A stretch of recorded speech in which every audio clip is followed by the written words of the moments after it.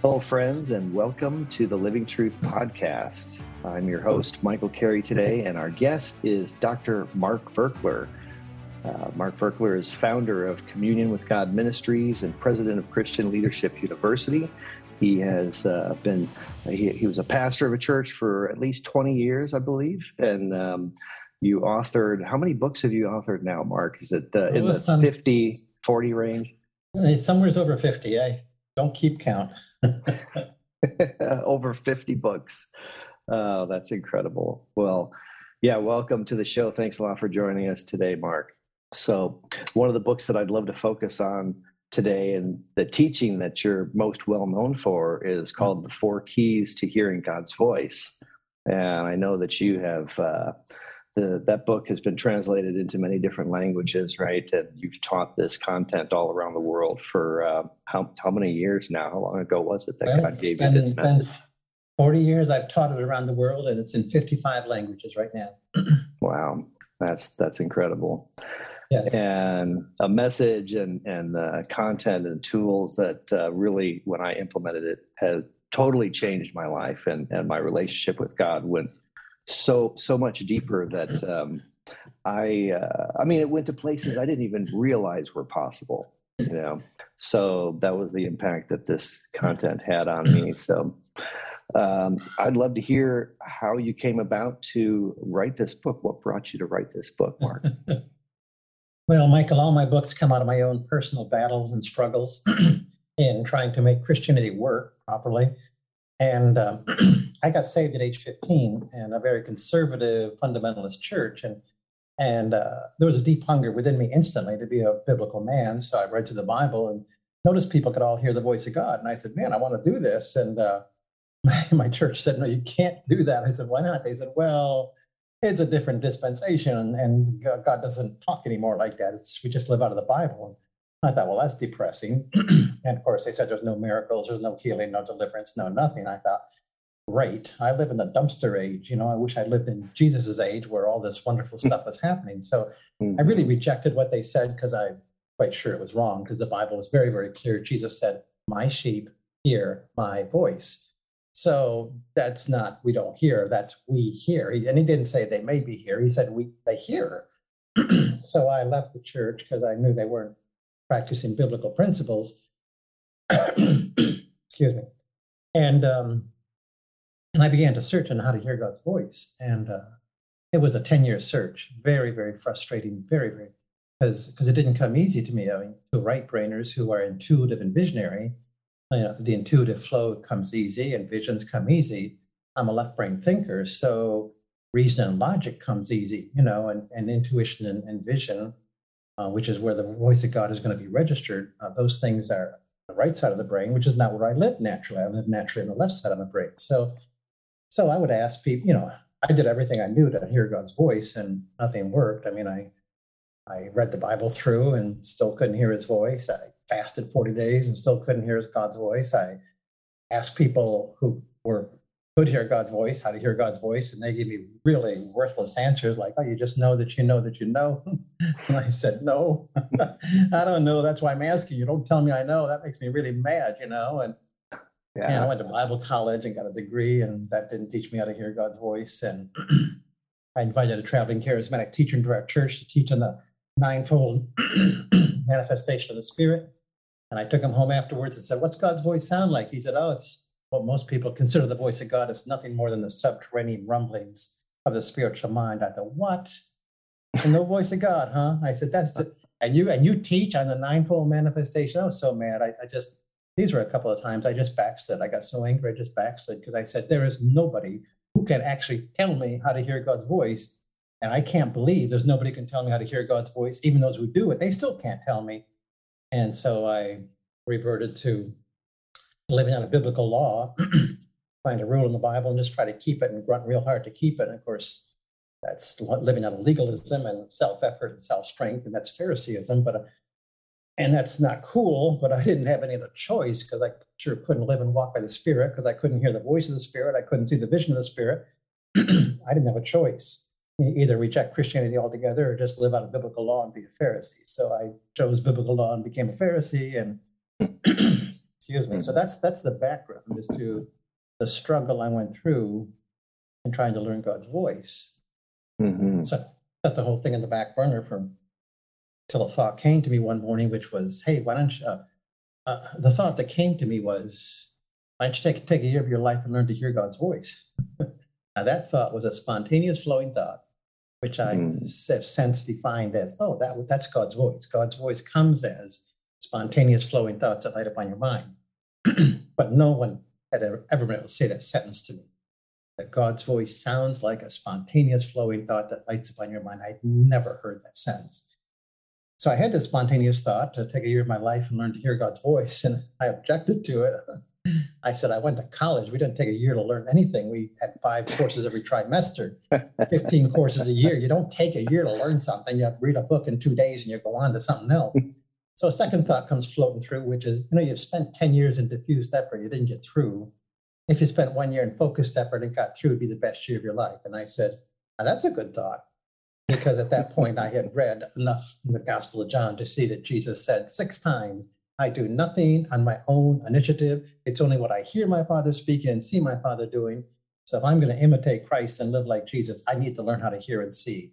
That's the center. That's what's the center of his life. That is the center of Christianity. If I can't do that, well, then there's no way I can live Christianity out. And if it's impossible to do that, maybe Christianity is not even real. If it's not real, I go find out what is real. But I'm sure tired of playing the game. So I said, fine, I will spend a year of my life focused on learning to hear God's voice. And this book came out of what I learned during that year of focus.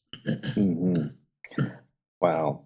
Yeah, that is quite a process. And I remember hearing the same words from people, that you know that you know. And the still small voice was the only one I think you didn't mention that,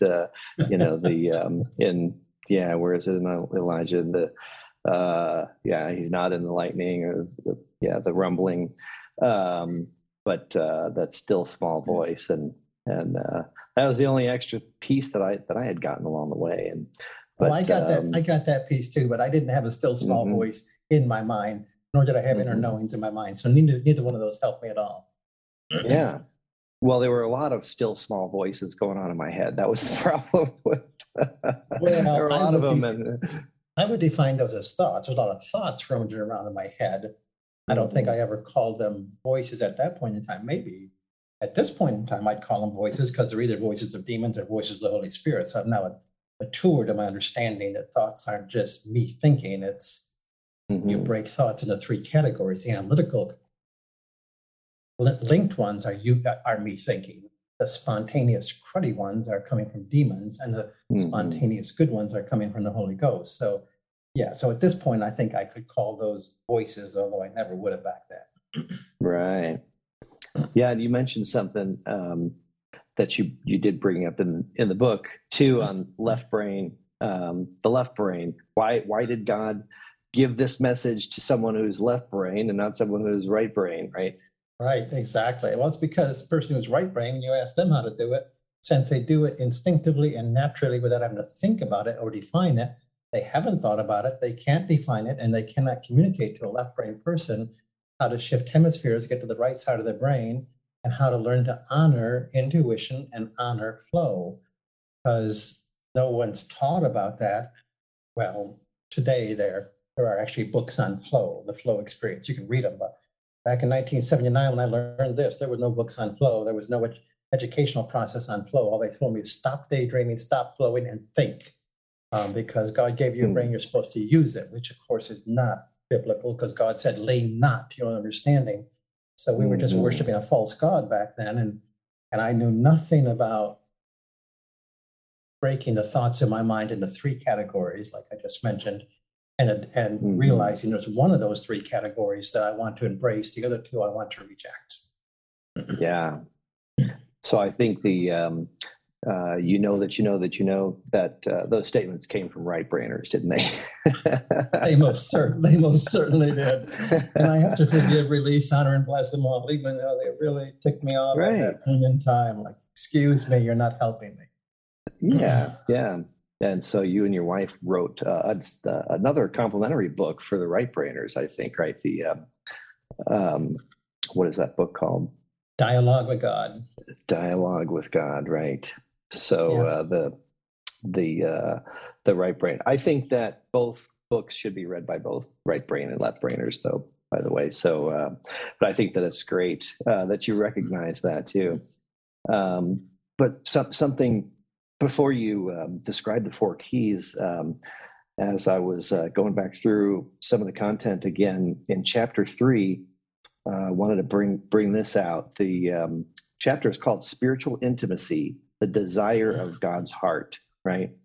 And I think that there's probably listeners out there that just don't really understand what is the desire of God's heart when it comes to this topic. Could you tell us a little more about what are the desires of God's heart related to intimacy with his children?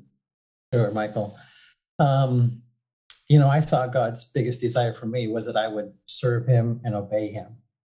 And that's not the biggest desire of his heart. The biggest desire of his heart is he created us so that he could have someone to have fellowship with and to share his love with. And he did that in the Garden of Eden. He took a daily walks in the cool of the day, and he had conversations with humans, with the ones he created to have relationship with. And so his passion was to have a conversation with us, to chat with us, to talk with us. Same as my desire with my wife, Patty.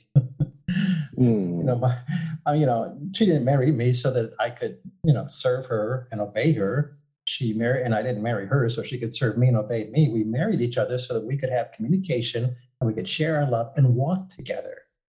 And we're engaged to get married right now with the Lord, and that whole engagement period, the whole purpose of it is to talk deeply, to share your life deeply, to get to know one another well, and then to say, yes, this is a person I want to spend the rest of my life with. Let's get married.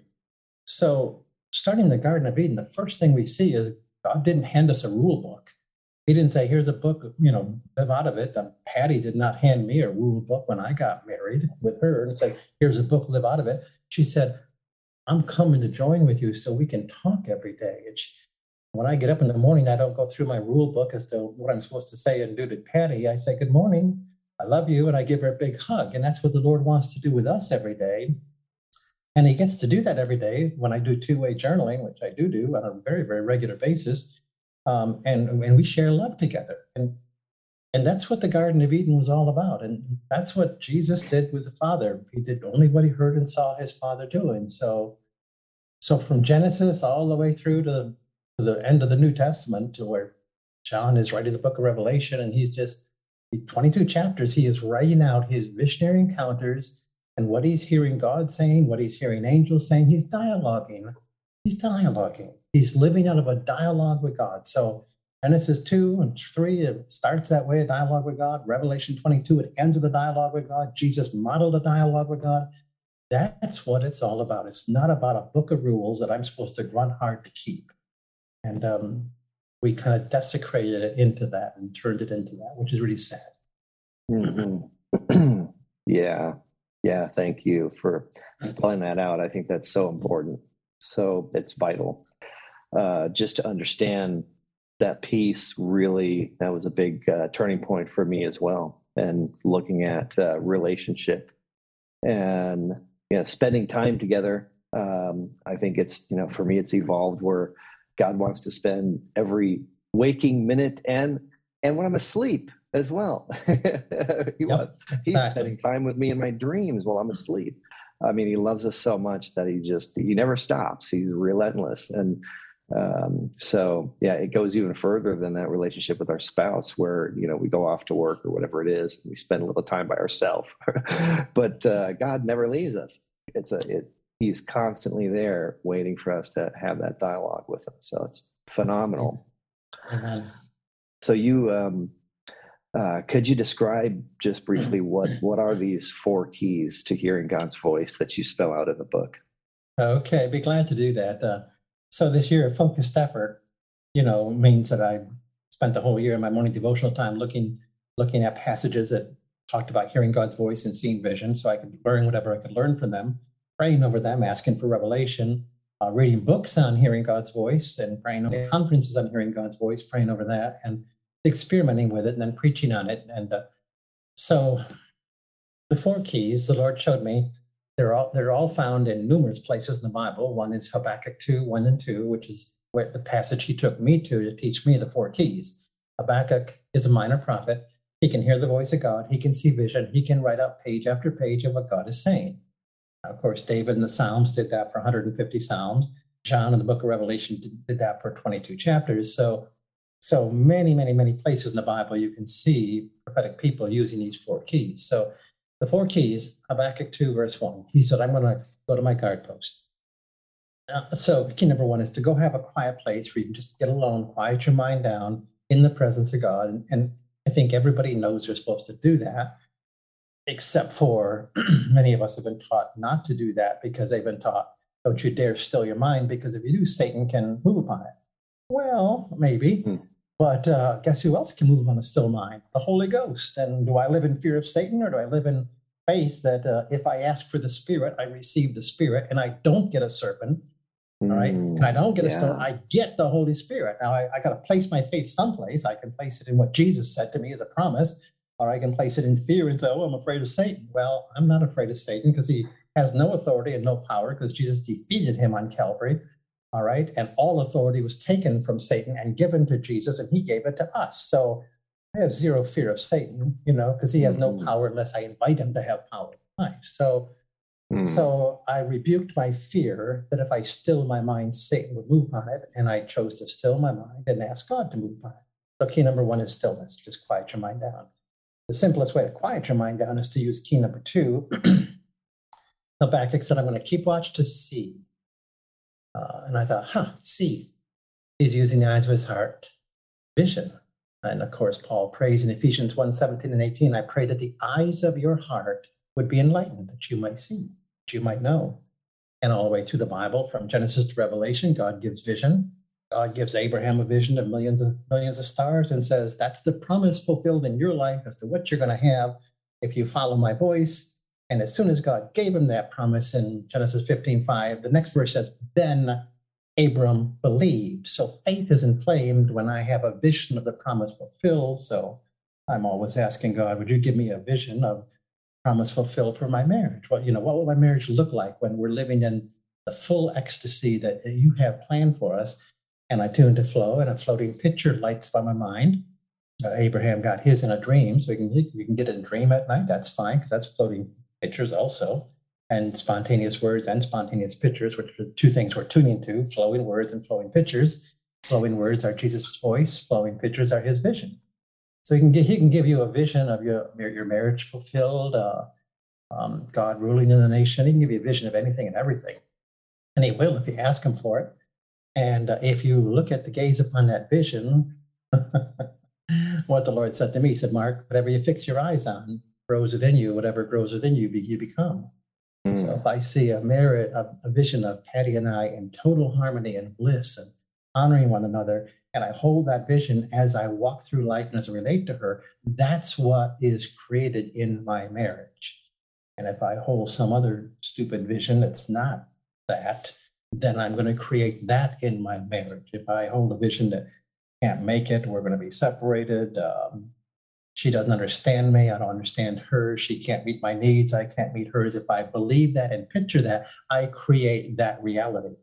Whatever I fix my eyes on grows within me. Whatever grows within me, I become. It's $1 million journal entry that God gave me 40 years ago, and I've lived out of it for 40 years. So vision. So key number two is vision. Take the eyes of your heart, fix them on Jesus. Hebrews 12, 1 and 2, fixing our eyes on Jesus. So so the way I do that is I do Acts 2:35, I believe it is. King David said, I behold the Lord at my right hand. He's picturing the Lord right there next to him. So that's what I do. I've got to picture something next to me. I can picture nobody next to me, which of course is a filthy lie. It's unbiblical. It's demonic. I'm picturing an evil. That's an evil imagination, because the Bible says Jesus is Emmanuel, God with us. So I can picture what the Bible says is true, which I would define as a godly imagination, or I can picture there's nobody next to me and I'm all alone, I'm scared spitless. And the Bible says, sure, if you want to have an evil imagination and picture things contrary to the Word of God, then you're going to go backwards and not forward. And in this case, going backwards means I'm full of fear. Okay, like I'm all alone. Of course, I'm scared spitless. So I've chosen to scrap evil imaginations and only picture things the Bible says are so. So Psalm 16:8, King David says, I have set the Lord at my right hand. So I'm going to go ahead and just do what King David did because he was a man after God's own heart. I'm going to set the Lord at my right hand and I'm going to picture my theology. Picture Jesus here with me. And I did that. First day I learned to use vision. I pictured myself in John chapter 4, Samaritan woman at the well. There's Jesus sitting there, long flowing white robes, gentle, loving countenance, sandals on his feet, beautiful warm day. And I put myself in the scene. I'm sitting there next to him, and he's got the biggest smile on his face I've ever seen. And he's encouraging me to lighten up and smile because I was too busy grunting real hard to be a good Christian and try to keep all the rules. And he said, excuse me, it's about a love relationship with me. Would you lighten up and have a party, and let me flow through you? Because I can keep the rules in you if you ask. You don't have to do it on your own strength. Just ask me to do it and I'll do it. I'll circumcise your heart, cut out the evil, and give you a clean heart and a new heart. So key number 2 is to use vision, to learn to take the eyes of your heart and do what the Bible says to do with them. Fix them on Jesus.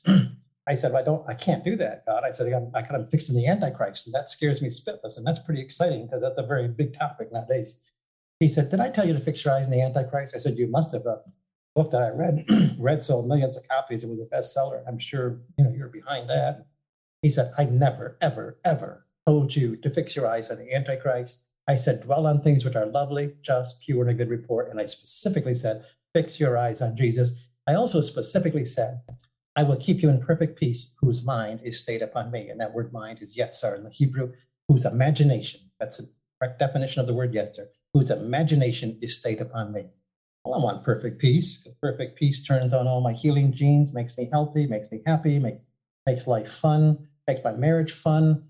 So I don't spend any time looking at me, my sinfulness, my weakness, the Antichrist, or anything else that's cruddy. Because if I do, those things grow within me, and then I become me, sinful, weak, or cruddy. I don't need that. So learning to use the eyes of my heart properly was crucial. I had zero teaching on it. Now I have a lot of teaching on it, and I just gave you a mini sermon on it. We'll give you 2 full chapters in the book on 4 keys to hearing God's voice, on using the eyes of your heart properly. So key number 2 is vision. Key number 1, quiet yourself down. Key number 2, picture Jesus at your right side. Key number 3, recognize his voice, from Habakkuk. I will keep watch to see what he will speak to me. So he's able to hear his voice. So we're going to say key number 3 is God's voice sounds like spontaneous, flowing thoughts that light upon your mind. I had zero definition of flow, but 40 years ago, but now I understand flow. Out of my innermost being shall flow rivers of living water. This he spoke of the Spirit. That's John 7:37-39. So there's a flow within every Christian, and it's the Holy Spirit. So when I have flowing thoughts, it's coming from the spirit realm because they're not analytical. Analytical come from my head. Flowing comes from the spirit realm. If they're flowing and lining up with the names of the wonderful counselor, then, if they're wonderful counsel, edifying teaching, then they're coming from God. If it's flowing and lining up with the names of Satan, if they're accusative, thief that steals, kills, and destroys my faith, hope, and love, then they're demonic. So I make sure to tune to put my eyes fixed on Jesus, picturing him next to me, a big smile on my face, tune to flowing thoughts that are loving, kind, gentle, wonderful counsel, and truthful. And that's key number 3.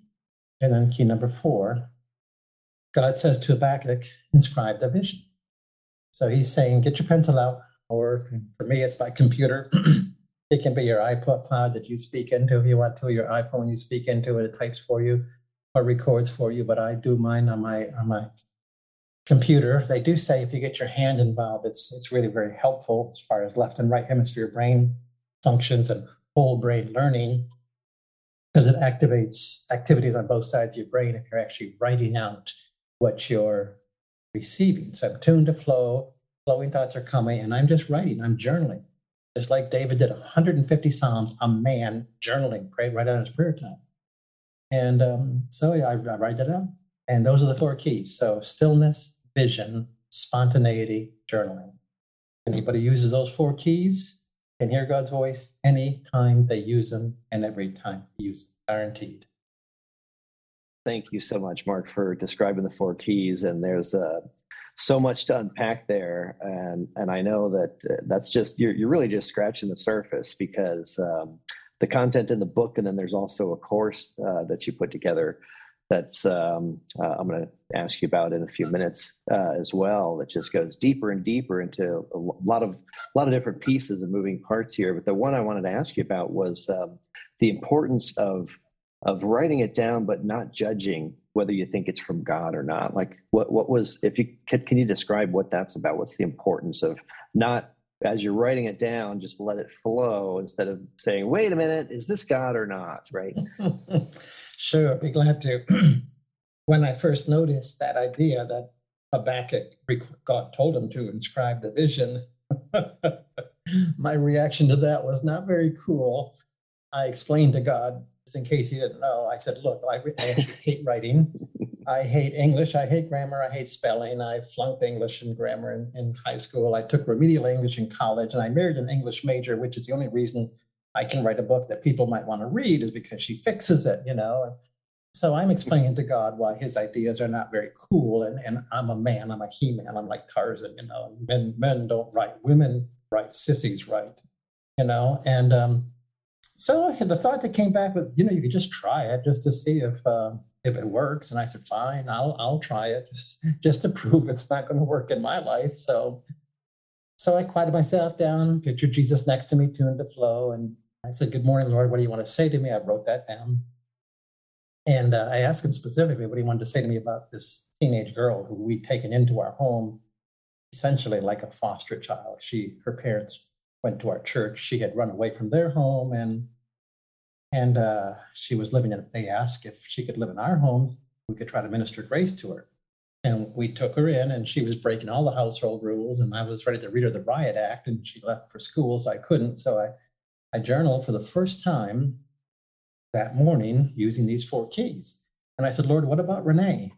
And I tuned to flow, and the thought that came back was, I mean, as I'm looking at Jesus, the scene comes alive and Jesus gestures. So when this godly imagination comes alive and he starts moving, it's no longer a godly imagination. I've just stepped into a vision.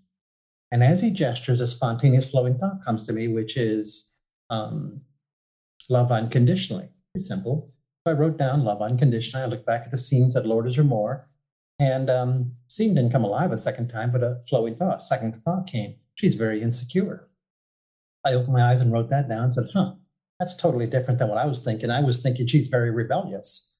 And I thought, well, maybe I'm looking at the outside facade of a girl who's a runaway girl, scared spitless on the inside and covering it up with a facade of rebellion. So do I minister to people's facades, or do I minister to their broken hearts? Of course, the answer is pretty simple. You minister to their broken hearts. So when she came home, I spent an hour building a deeper relationship, and fruit was good. She stayed in our home and came to church every Sunday for the next year. So that's all good fruit, which is a lot better fruit than if I'd read her the riot act, because that means she would have ran away from my home too. So that was my first time to journal. I took it to my wife, Patty. I shared it with her, and she said, yeah, that's God speaking. So I went back that day and I tried it again. Four keys: stillness, vision, flow, and journaling. And I got another half a page, a paragraph or so, and I took it to Patty, and she said, yeah, it's still God. And so I went back and did the same thing again: stillness, vision, flow, and journaling, and got another half page, took it to Patty, and she said, it's still God. So I spent the whole day, I spent 5 hours doing this, because this was my breakthrough point in my Christian life. I'd been 10 years without being able to hear his voice. So I had to live out of biblical law and be a Pharisee. Now I got to actually have a loving relationship with Jesus, and which was cool, totally life-changing. So I did journal about it. I said, Lord, how come writing released the flow within me? Because I was convinced that if I was going to write my prayer out, it would doubly kill him, because I already can't hear your voice. And if I have to write it out, it'll be doubly dead. And so here's what he said to me. He said, Mark, before you knew enough to write out your prayer time, you would come to me and ask a question.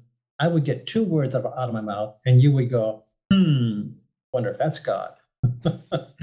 And he said, is not faith, is doubt. And I did not say that those who doubt get anything from me. I said those who come in faith receive from me. And so you would come in faith for 2 seconds, get 2 words, shift to doubt, jam the receiver, hang up on me, and it was impossible to have a conversation with you. But if you'll journal, you don't need to doubt when the first 2 words come, because you're going to write in simple childlike faith for 5 minutes or whatever you want to, just believing that there really is a river that flows from my throne. The river does flow into your heart and out through you. And you're just going to write in faith from that flow, believing Christianity is totally real and the river is really real, knowing you don't have to test it now, because when the flow is over, you can go back and test it later. And that means I can stay in faith for 5 minutes or 10 minutes or 15 minutes and let God talk for 15 minutes or 5 minutes, knowing I can test it later. If I can test it later, I don't have to test it now, which means I can stay in the faith mode, which means I can be hearing for 5 minutes straight and writing for 5 minutes straight. So journaling is a tool that lets me stay in faith for an extended period of time, knowing I can test it later, therefore I don't have to test it now. So it's a priceless $1 million gift, and all the prophets did it. The majority of the Bible was written by prophetic people. I mean, they obviously all wrote out what they were getting from God. So we have hundreds and hundreds and hundreds of chapters of people in the Bible modeling journaling and actually modeling all 4 keys. One of my blogs, I take you through, 15 different people or so in the Bible who are used, and I show you verses where they're using all 4 of these keys. And I total up the chapters that those particular people wrote, and I never got to the minor prophets. And the chapters they wrote were more than half the Bible. So majority of the Bible was written by people using these 4 keys and journaling stuff out. So that God doesn't model something just so I can ignore it. He models it so I can do it. And by doing it, that first day, the 4 keys, doing all 4 together, I was able to listen to God for 5 hours. And I was a guy who hadn't identified his voice ever in the first 10 years of my Christian life. And I just wrote for 5 hours. So completely life-changing for me. Wow. That's incredible. Yeah, as it was for me when I first encountered this teaching. And so you ran it by your wife, and she read it, and she could confirm in her spirit that it was God speaking, because she had heard God's voice. I'm sure, through many different mechanisms, one of them always being the Word of God, and reading that, of course. And so the importance of having someone else take a look at the journal and confirm that. I think you mentioned in your book, one of the reasons is because that's builds your faith, just to confirm that yes, that was God, right? And I know in your course, and you have really, it's a community online, I think, where you can interact with other people and likely even get a coach on your website and go so far as to. I was just thinking in terms of people who really need someone who really has heard God's voice, someone who's doing this already. I think people can get access to that on your website, right? And find someone, a coach or a mentor, someone that they could run their journaling by, and they can get that confirmation, especially if they sign up for the course, which is at cluschoolofthespirit.com, right? So can you fill in the blanks of what I was discussing there? Yeah, sure. Yes, it's really crucial to share your journaling with some other people. We do have people online you can share journaling with. If we have 3 or 4 different websites. You gave one of the website addresses, CLU School of the Spirit, and we have a full 10 hours of audio and video of me teaching on the 4 keys to hearing God's voice. And we have lessons that you can do and things. And the 300-page book is there as part of that training module, and the workbook for 32 pages. So you can take notes as you're going along, and quizzes, self-scoring quizzes, so you can make sure you learn what you're supposed to learn. So you don't just monkey around and just say, oh, I listened to him talk and therefore I got it. No, but listening to somebody talk and then learning the skill are 2 totally different things. So right. In those 10 weeks, we take you through enough stuff so you can actually learn the skill of 2-way journaling. And yes, there's a chat room there with those who take that course where you can submit your journaling. and I'm the one who oversees that chat room, and I'll be glad to respond back and let you know, yeah, that's God. Or if I think it's not, I can tell you that too. So that's available. We also have another way that you can share your journaling too.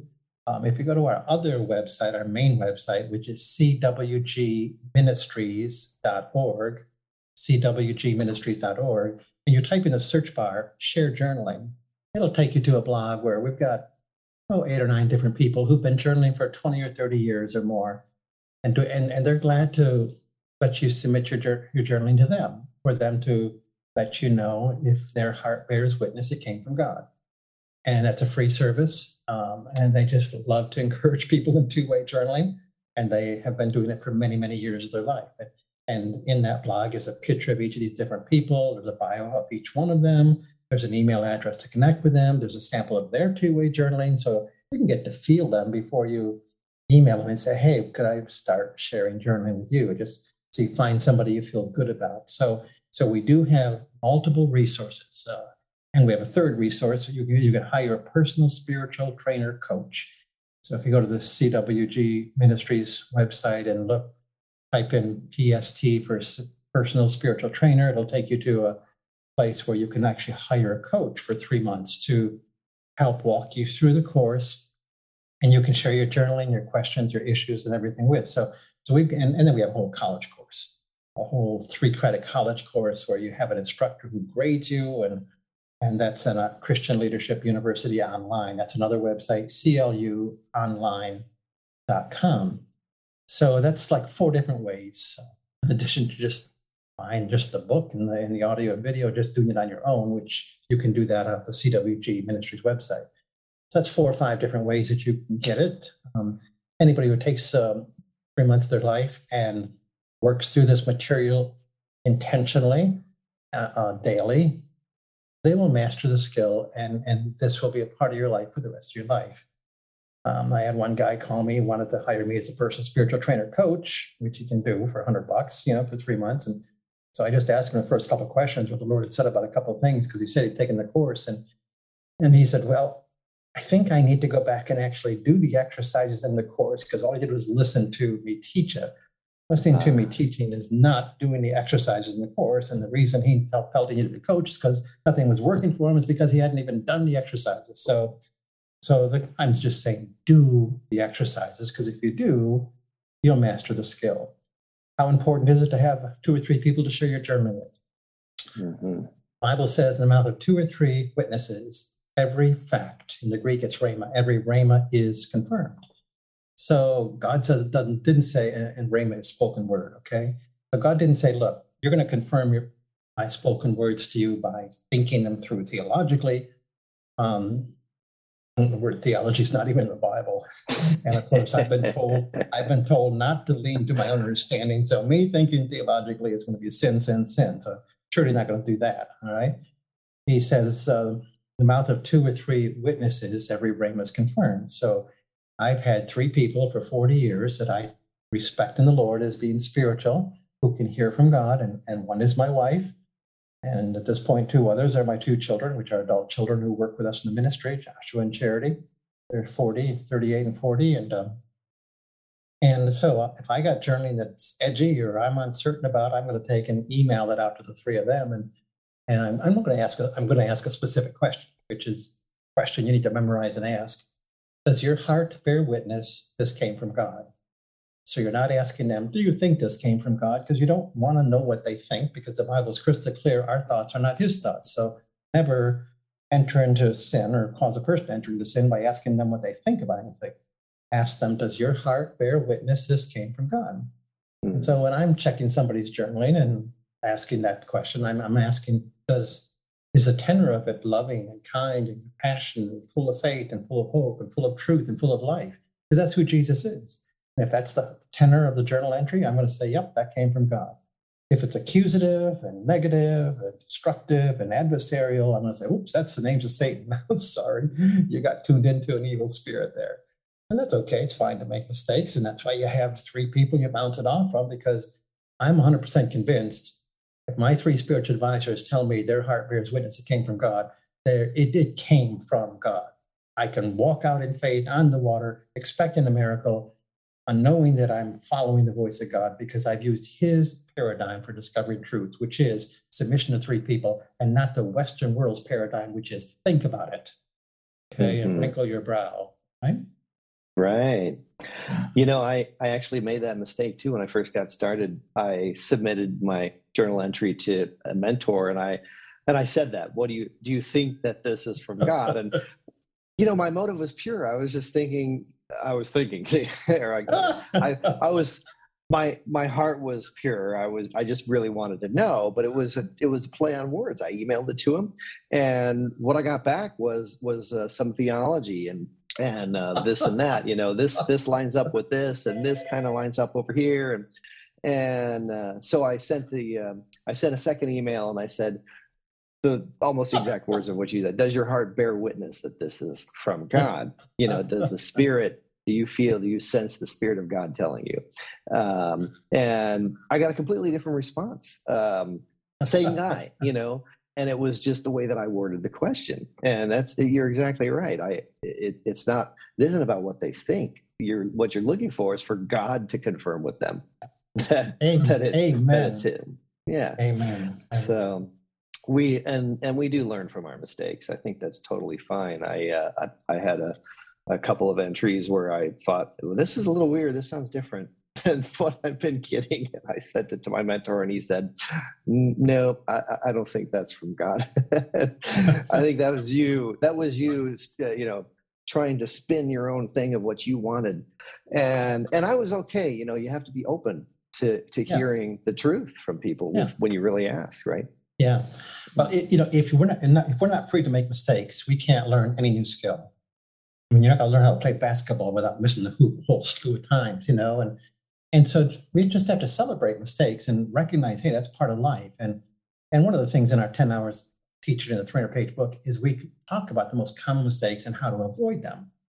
And one of the best ways to purify your journey to make sure the flow is coming from God is to make sure your eyes are fixed on Jesus and you're not looking someplace else. I had a lady come to me with her journaling. She wanted to submit it to me. And she was journaling about one of the other elders in our church. And the journaling said, the elder's wife is a witch, and because she will not repent, God's going to kill her, and then I'm going to marry that elder. And I said to the lady, no, that's not God speaking to her. But you see, where were her eyes fixed?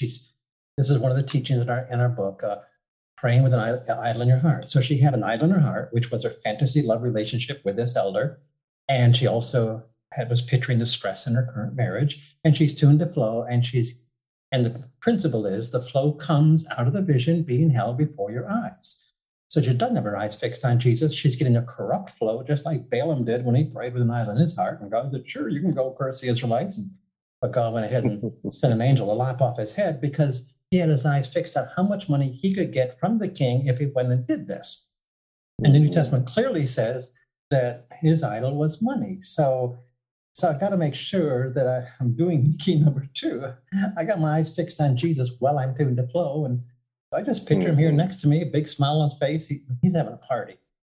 You can Google the phrase, the laughing Jesus, because the vision that I get of Jesus always from day one, he's laughing hilariously, just like that vision. And I bought that picture and I've got it hanging on my wall because he's having a good time. And he says a merry heart does good like medicine. He says, and everything give thanks and have a party because a lot of good things happen. Turns on all your healing genes. Life is fun, and so he's laughing and telling me to lighten up because religion was never about lightening up. Religion was about grunting hard and stressing yourself out and looking at the Antichrist and being full of fear. And oh my gosh, just so unhealthy. Christianity, which is what we're talking about here, is incredibly healthy and life-giving. Amen. Amen. Well, Dr. Virkler, thank you so much for being on this episode here. We're going to put the links to some of the websites that we talked about and you mentioned in the description of this podcast so listeners can go there and get a copy of the book. I highly recommend the courses. And you will get so much more from just listening, like Dr. Virkler mentioned. So thank you so much for joining us today.